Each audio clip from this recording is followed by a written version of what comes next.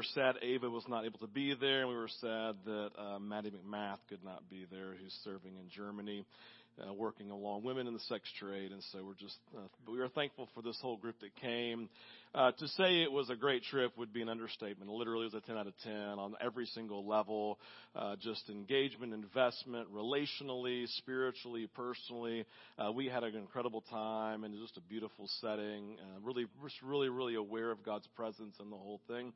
And I will say again, I know they were talking, but I mean, literally, it was amazing. Every time they would, they would look at something or get a gift or whatever it was going out, like, it was like a kid at Christmas every single time, right? Knowing the things that you guys gave and the prophetic words and prophetic art that was sent. They're just looking at all this stuff going, oh my gosh, this is overwhelming. And it was really powerful. Again, I could spend all day talking about it, but it was an incredible time. I'm super thankful. Randall literally put hours and hours and hours into this, and it was amazing. And we're excited to keep on doing these things. Again, our hope in all of this was, yes, we want to do these things, but we talked to them and said, hey, our goal is to build a level of camaraderie just among all of you. Like, you are a part of the Vintage family, and we're there, and you're encouraging and speaking life into one another. And our hope was, now we've built these and established these relationships, let's allow each of you to be encouragement to others.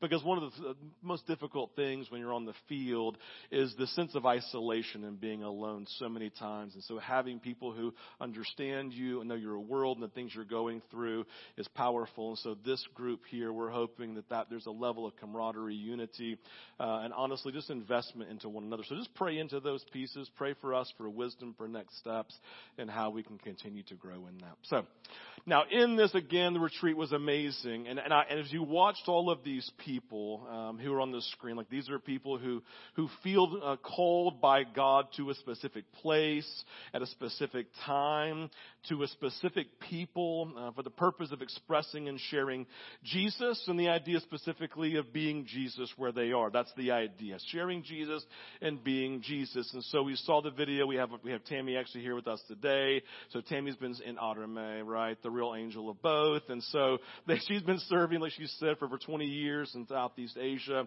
And you know the story. Like, she's taken children into her home who have become family to her, loving them, just encouraging them, discipling them. She has a family support program where she said, hey, let's invest into families who are around us so that children who are in difficult places, we can come alongside and financially support them. We can help them get education. We can provide food for them so they don't have to leave their homes, so they can stay in their homes.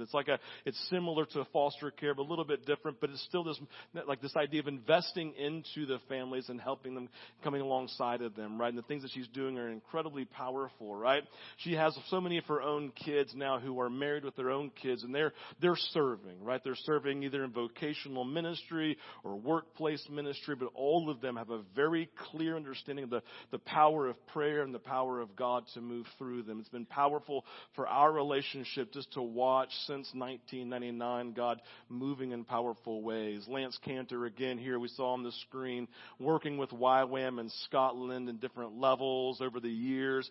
He leads teams, very gifted in the prophetic and prophetic ministry in Scotland, and specifically in the last couple of years, doing these, connecting with the history of revival in Scotland and leading teams of people to these revival hubs, these places of God's movement, and in that place, hoping to see a level of life poured into those who go so that revival comes in all the places across the world. Again, Jacob and Tatum, so many of you know Jacob and Tatum. They moved from YWAM Reading to YWAM Atlanta, and they're in the process of basically restarting, reinvigorating life there. They've already got a DTS that's going out soon, which is a discipleship training school. And this DTS is about taking young adults, 18 and older, and saying, hey, we want to get you on fire for Jesus. We want to take you to the 1040 window, which represents longitude, latitude, the most unreached people group of the world.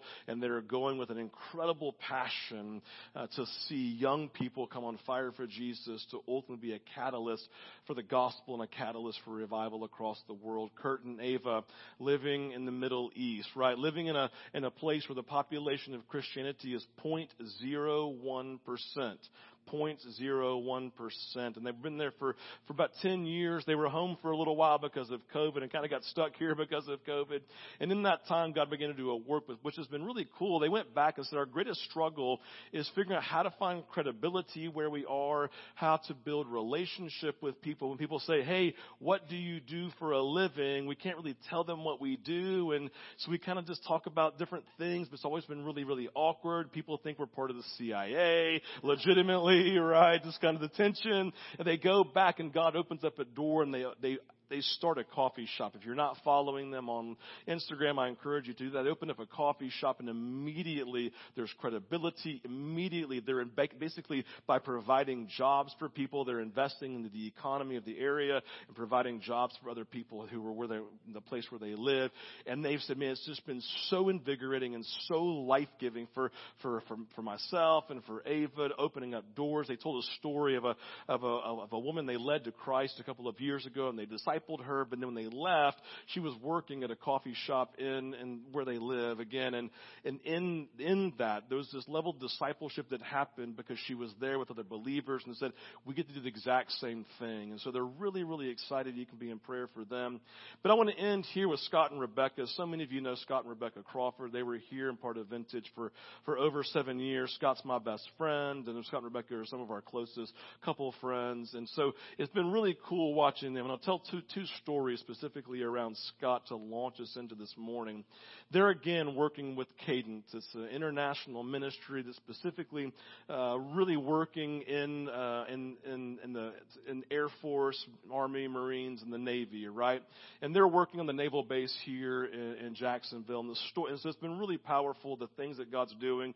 They're on the base. They're leading Bible studies, connecting with officers. They're connecting with just the enlisted folk. And one of the pieces that's been really cool for them, a couple of stories. One, they had a story of this young man who came to the small group they lead on a weekly basis. And he came, he didn't want to come, but someone made him come. And he told them that, like, I don't really want to be here, but my friend made me come. And he gets there and he's doing life, eating the meal. And man, like all of a sudden, he just falls in love with every single person in this group. Scott and Rebecca falls in love with Scott and Rebecca. They said, hey, do you want to come to church on Sunday? He's like, sure, I've never been to a church in my entire life. Yeah, that'd be super cool. I'd love to go to this thing you call church. He goes, he's super nervous because he's never been there before, doesn't know what to do, right? And so they go through church, and it's really similar size to Vintage and style of Vintage. He feels very loved. They get to the very end of service, and they have ministry time just like we do. And they said, all of a sudden, we watch as he gets up and he goes down to get to prayer. And they're like, what is going on here, right? Does he even know what he's doing, right? So he goes down, right? He goes down. And to this day, they have no idea what happened, but something happened, literally, right? Like God, like prophetically met him in the moment and spoke something. He comes back. It's like, oh, something's different, right? The next week he's on base and people are walking up saying, hey, listen, there's this small group Bible study thing. I don't even believe in Jesus, but you should come, right? You should come to this thing. It's so amazing. You get great food and they love on you. It's his primary community of people. He starts going to church every Sunday. He's literally gotten ministry time, prayer every single Sunday from that point forward, right? He literally is sitting down with Scott, just talking about his life, talking about the things he's wrestling with, just asking for breakthrough in prayer, right? And then he left because he got invited to be part of the officer school, which is a really big deal. But his desire when he gets finished is to come back to Jacksonville because this people has become his primary community. I have no idea where he is with Jesus. Scott doesn't really either. I guess only Jesus knows. But wherever he is, he's in this place of having taken these massive steps towards Jesus because of the ministry of Scott and Rebecca. It's really, really powerful. Now, one of the stories I want to end with Scott is this, and again, I probably embellished the story that makes it better, right? And so in this moment, right, they move down there trying to figure out what to do, and Cadence comes along, and in the process of that, somebody from up here calls Scott one day and says, hey, I've got a friend of mine who's interested in faith and has questions around faith. Would you be willing to meet with him? He's like, absolutely, we'd love to meet with him. So they get together, and he's an self-proclaimed atheist, but man, I don't know what's happened. He doesn't really know what's happened, but something's happened where now he has this stirring, right? This stirring of something going on in faith. So he sits down and Scott said, I thought we were going this direction, but man, God did this incredible work, opened up the heavens, and we're having this dynamic, gospel-centered question and answer time around Jesus. And it's obvious that God is stirring something in this young man's life. And after about 2 hours and meeting at the coffee shop, I look at him and say, listen, man, this is really the time where a lot of people would say, hey, why don't you pray a prayer because it's obvious that God's moving in you. But I would prefer not to have you pray a prayer today. What I'd prefer to do is just to continue to meet on a weekly basis and just talk about things of faith, right? This idea of like discipleship, right? Kind of discipling him before he even gives his life to Christ. And so they continue to do that. He starts going to their church, right? He starts coming to this small group. And man, it's like super powerful. He's loving it. God's doing this incredible work. After about 4 or 5 weeks, right? 4 or 5 weeks, they're doing coffee. And the guys say, man, I've been reading my Bible every single day. It's so alive to me. I can't get away from it. I have all these questions. He starts asking question after question after question, saying, well, I was then like I stopped and was thinking, and I felt like maybe God was speaking to me and saying this. What do you think about that, right? This is powerful move. And finally, Scott says, bro, now, like, would you like to pray a prayer and ask God to come into your life and physically? That's the very thing I want. Yes, please, right? Leads to Jesus right there. And Scott said, I didn't know why God gave me a pool in my backyard, but now I know because next week we had this massive baptism party and I got to baptize it in my pool, right? Super, super cool, man. This guy's just loving Jesus. Now, in this story, here's the thing. We celebrate all of this. Like we talk about their calling, we talk about their commitment, we love the faithfulness and the conviction, we love the sacrifice of those who were serving, right? But it's important to note, and here's where the shift comes. They're no different, and their calling is no different than yours and mine. Their commitment, their faithfulness, their conviction, their sacrifice before the Lord is to be no different than your own in the life that you're living every single day. They are living lives on mission. And each of us are called to live our life on mission every single day. Now, if you were here last week or if you weren't, we had a good friend of ours named Russell who he's the pastor of the church at Dwell apartment complex down in the Marietta, Smyrna area. And Russell last week when he spoke, I encourage you to go listen to the message, but he spoke about when he said that each of us have a calling in our life, and the calling is the same for those on the screen and for each of us. It's to be an ambassador of Christ and to be a minister of restoration and reconciliation. I'll say that again. We're each called to be an ambassador for Christ and a minister of restoration and reconciliation. You know what an ambassador is. They're ones who represent someone. They go in the authority of that person. Everything that they say and everything that they do then is to represent who that person is. And that's what we are for Jesus, right? We are ambassadors. Those on the screen, they are ambassadors. We are ministers of restoration and reconciliation. We're going to look at this in 2 Corinthians. But the idea that those who don't know Jesus, they're far away from God. They're far away from God, right? And the idea is that we then have been called to bring restoration, to help bring them back to a relationship with Jesus, to reconcile this broken nature of relationship. And so when we talk this morning and hear these stories and see these great men and women of faith who are doing incredible things, to recognize it's great and we celebrate them, but they're no different than you and they're no different than me in their calling. So often, unfairly, we categorize Christians. We talk about certain types of Christians, and then we put the missionaries up here in a whole different pedestal, right? Tammy's like, yeah, you should, right? No, but this whole pedestal we put people on. Oh, those are the missionaries. They really love Jesus, right? They're leaving their comfort zone to go to these places that God's calling. It's so exotic. It's so powerful, right? And we celebrate as if they're different than us. And the reality is they are no different. It's just a different place, a different people, a different setting. but they're no different in calling. They're all called to live life on mission as ambassadors and as ministers of reconciliation and of restoration. We are to be those who are called by God to love what Russell said last week are our beloved enemies. Those who live opposed to God, those who live separated from God, and many times antagonistic towards God. Recognizing that these are the ones that God loves deeply, and He's always working to draw them, to save them, to be near to them and bring life to them. We're the ones who get to bring that message of love and of restoration and reconciliation. Again, when thinking of these people, again, those Russell called beloved enemies, it's important to note they are the ones, yes, that our missionary families are ministering to across the world, but they are also the ones who live next door to you. They're the ones who sit in the cubicle across from you. They're the students who sit in class with you, those of you who are students. For those who have kids on sports teams, which seemingly is everybody today because that is this major cultural thing where we live. Every single one of the parents and the kids are those who are beloved enemies of God, who you are called to be on mission to.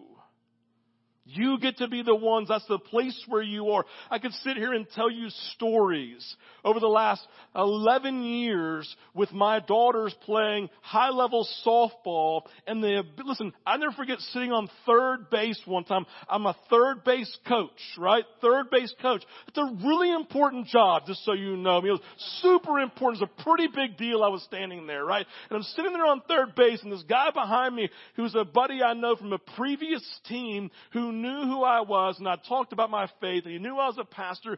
He said, "Hey, Steve." I'm like, "Yeah, man, what's up, bro?" I'm like, he's like, "Can I talk to you?" I'm like, "Yeah, go ahead, go, okay," right? And he starts talking to me, and he starts talking about his life, he starts talking about his kids, he starts talking about his depression, he starts talking about these suicidal thoughts he's been having as I'm coaching third base. And I'm like, "Hold on a second, good job there, good job, okay, keep on talking." It's so awkward, right? And so it's this beautiful moment. I looked at him and I said, "Hey, bro, this is a little bit bigger deal than just like a third base coach talk moment, right? Maybe we could talk after the game," right? It was a beautiful moment, just being able to be Jesus in the moment after I finished coaching my girls, right? But we had the moment. Here's my point. Like, it's powerful. Everywhere I go, at every moment, that's the place where God's moving.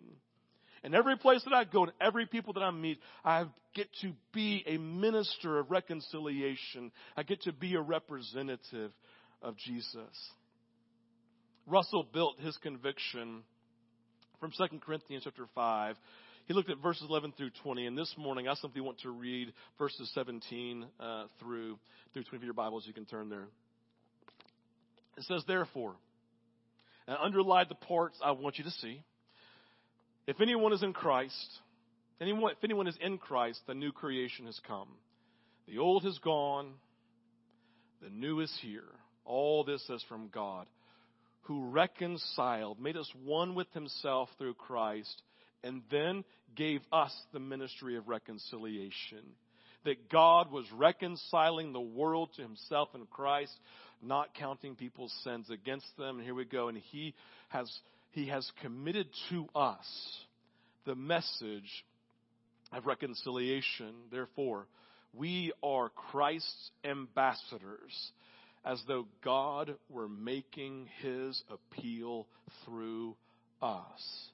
Again, I tell you all the time, it's super important not to overthink and over-theologize, right? And over-Greekicize the New Testament and take some of these things that are just common language that are very direct, and hold on to them as the call that God has, right? He gave us the ministry of reconciliation. He's talking specifically about Paul, about himself, but it's been passed on to us. He's committed to us then the message of reconciliation, and we therefore now are Christ's ambassadors.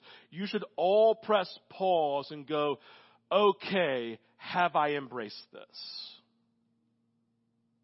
Have I embraced this? Am I living as ones who recognize myself as a missionary in the same way that the group on the screen are missionaries? Am I living my life in a specific place, with a specific people, with a specific time, with a message of reconciliation as a representative of Jesus wherever I go in the world in which I'm living?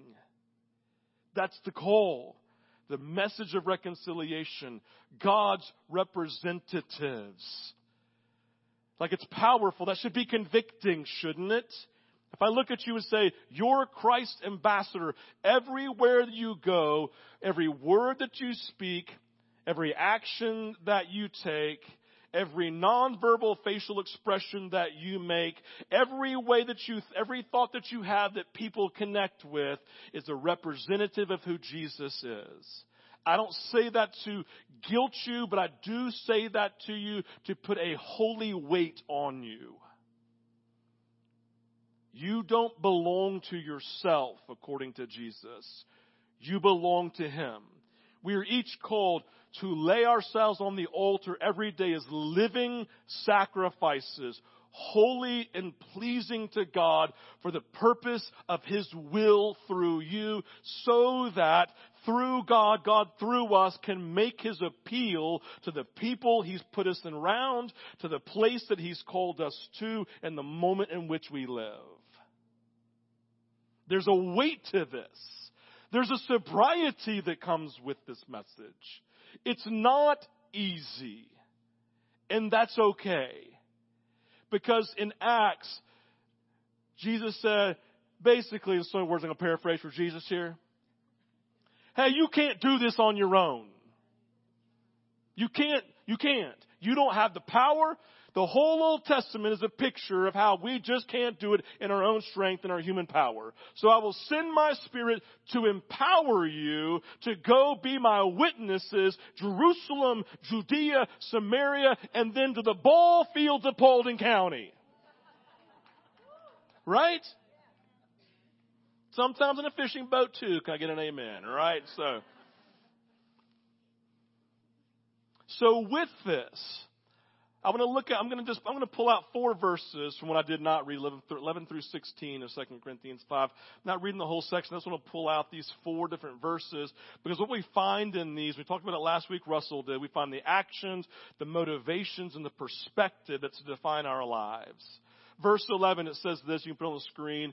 We try to persuade others. So I love when Paul says this. He's coming the moment saying, we're just trying to persuade others. It's an intentionality of communication to move people. He's looking at people. He's looking at these people whom God loves. He's looking at those who He's been called to. He says, I'm living my life to persuade them by my words and my actions that Jesus actually is who Jesus says He was, and He brings hope to those who were distant from Him. We try to persuade others. It's not passive. It's active. Our action, the thing that we're called to, is to persuade as an ambassador in how we speak and how we relate and how we act towards the world. Are you confident that you live your life as a persuasion for those who don't know Him? It's a call upon our life. Verse 13, he says, so if we're out of our mind, as some say, it's for God. I don't know about you, but there's nothing wrong with being called crazy for Jesus. That's what he's getting at. Says the way that we live, people think that's just crazy. That's so uncomfortable. Right? He's like, and if they think we're mad for doing it, so be it. We do it because we love the Father. We will get crazy for Him. David says, you call me undignified. I'll become even more undignified than this because of my love for the Father. You don't want me dancing around in my underwear? Who cares, right? I'm doing it because I'm passionate about Jesus. That sounds crazy, Steve. I know. We could do it a little more crazy. You could. I don't know if the world that you're living in is a little crazy itself, but sometimes it takes crazy to win over crazy. Verse 14 says, for Christ's love compels us.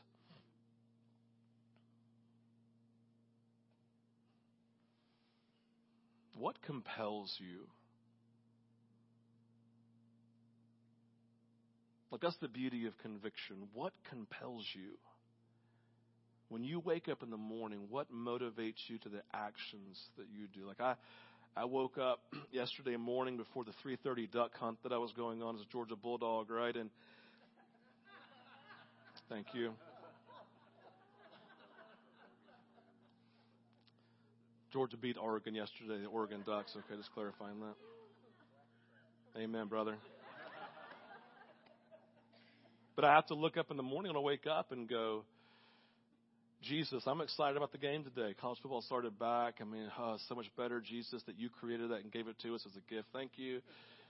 But I have to even wake up and go, but God, this is what's compelling me in my day. Like, I want to make sure that my love for the Georgia Bulldogs and the duck hunt at 3:30 is this second, right?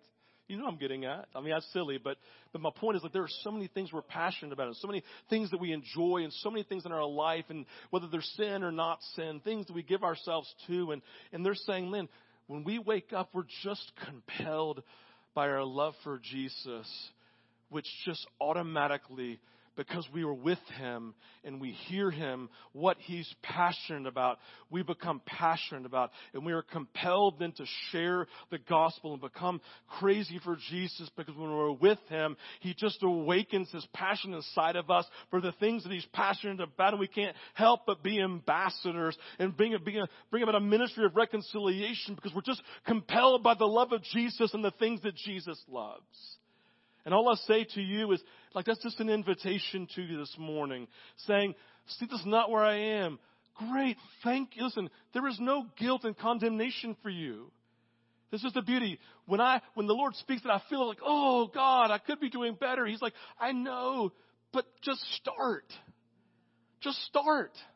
That's as simple as it. Like, don't live in condemnation and beat yourself up. I'm so bad. Like, it's okay. Thank you for waking up. Now, let's be compelled. This morning is just an invitation to wake up and allow Christ's love to compel you. Verse 16. So from now on, we regard no one from a worldly point of view.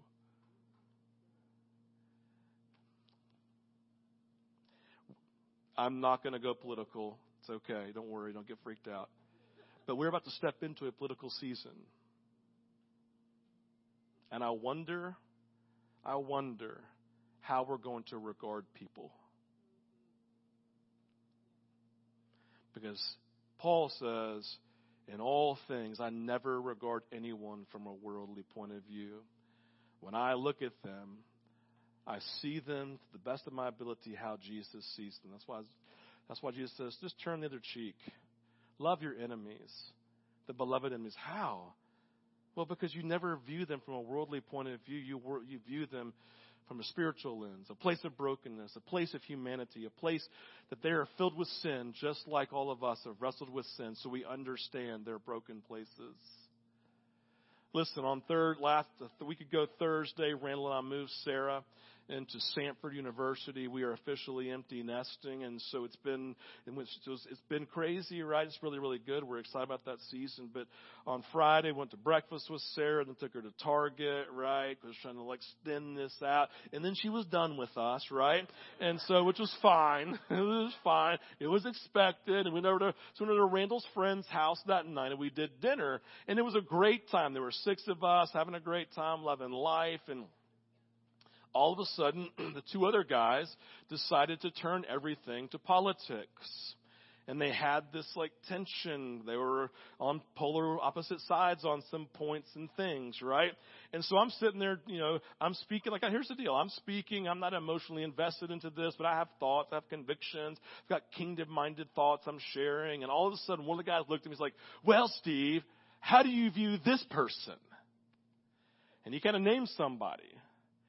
And I pressed pause, and I'm like, I'm gonna be honest. I'm not gonna be hyper spiritual for hyper spiritual sake. I'm gonna be honest. And I looked at the guy and I said, I'll be honest with you. I prayed for this person almost every day. I said, when I looked at them, I said there were policies and things I did not agree with and things I really struggled with, but I prayed for them. I asked God to. This is a true story. I'm not trying to be hyper spiritual. This just happened. It was God's work of grace. And I just said, God, give me your heart for this person. And I prayed for them with the compassion of Jesus because I recognized how in love Jesus was with them, how he wanted to move, how he wanted to bring healing in their life, and how he wanted to stir. I said, I just always view them. Now, look, I'm not trying to be like pastor card here, but I really did view them as someone that Jesus loved that I disagreed with, and that was good. He's like, okay, fine, whatever, and turn around the conversation, right? So here's the point. I have not always lived like that. I'm not trying to, again, give me grace to tell that story. But the reality was I saw it in the moment, like, we don't live like that. And I don't always. But I did in that moment. And when I look at people in my life, whether they're my neighbors, the people that I work with, they're not people I'm competitive with. They're not people I'm not trying to step on. There are those who I never regard from a worldly point of view. I just look at them as those whom Jesus loves, and he wants to meet them where they are because he wants to reconcile them, he wants to restore them, and he wants to give them life. And that's your invitation today. It's a pretty easy invitation, isn't it? Like, oh, I totally get that. I know what it means to be an ambassador and represent. I know what it means to minister to people. I know how to do these things. So begin to pray and ask God, Holy Spirit, would you awaken this in me? 3 questions I'll leave you with. I think they're on the screen. You can put them up, and then we'll go into ministry time. And questions to answer. Who were you called to? It's a starting point. I think Russell talked about it last week. Like, who were you called to? Who were your neighbors? Who were the people? Who were the moments? What does it look like? What are the names? Who are you praying for? Who do you have God's heart for that you're really giving yourself to? And the people and the place and that you're living in. Number 2, who is supporting you? This is taking from Russell last week. He said, remember he talked about going to his friend Patrick and how he did it really poorly because he went by himself. And so my question for you is, like, who's praying with you? Who are you sharing with? Who is the person you're accountable to in the places that you're going? Great to have people literally go with you, right? Like Tammy would love to have some of you go with her when she goes back home, right?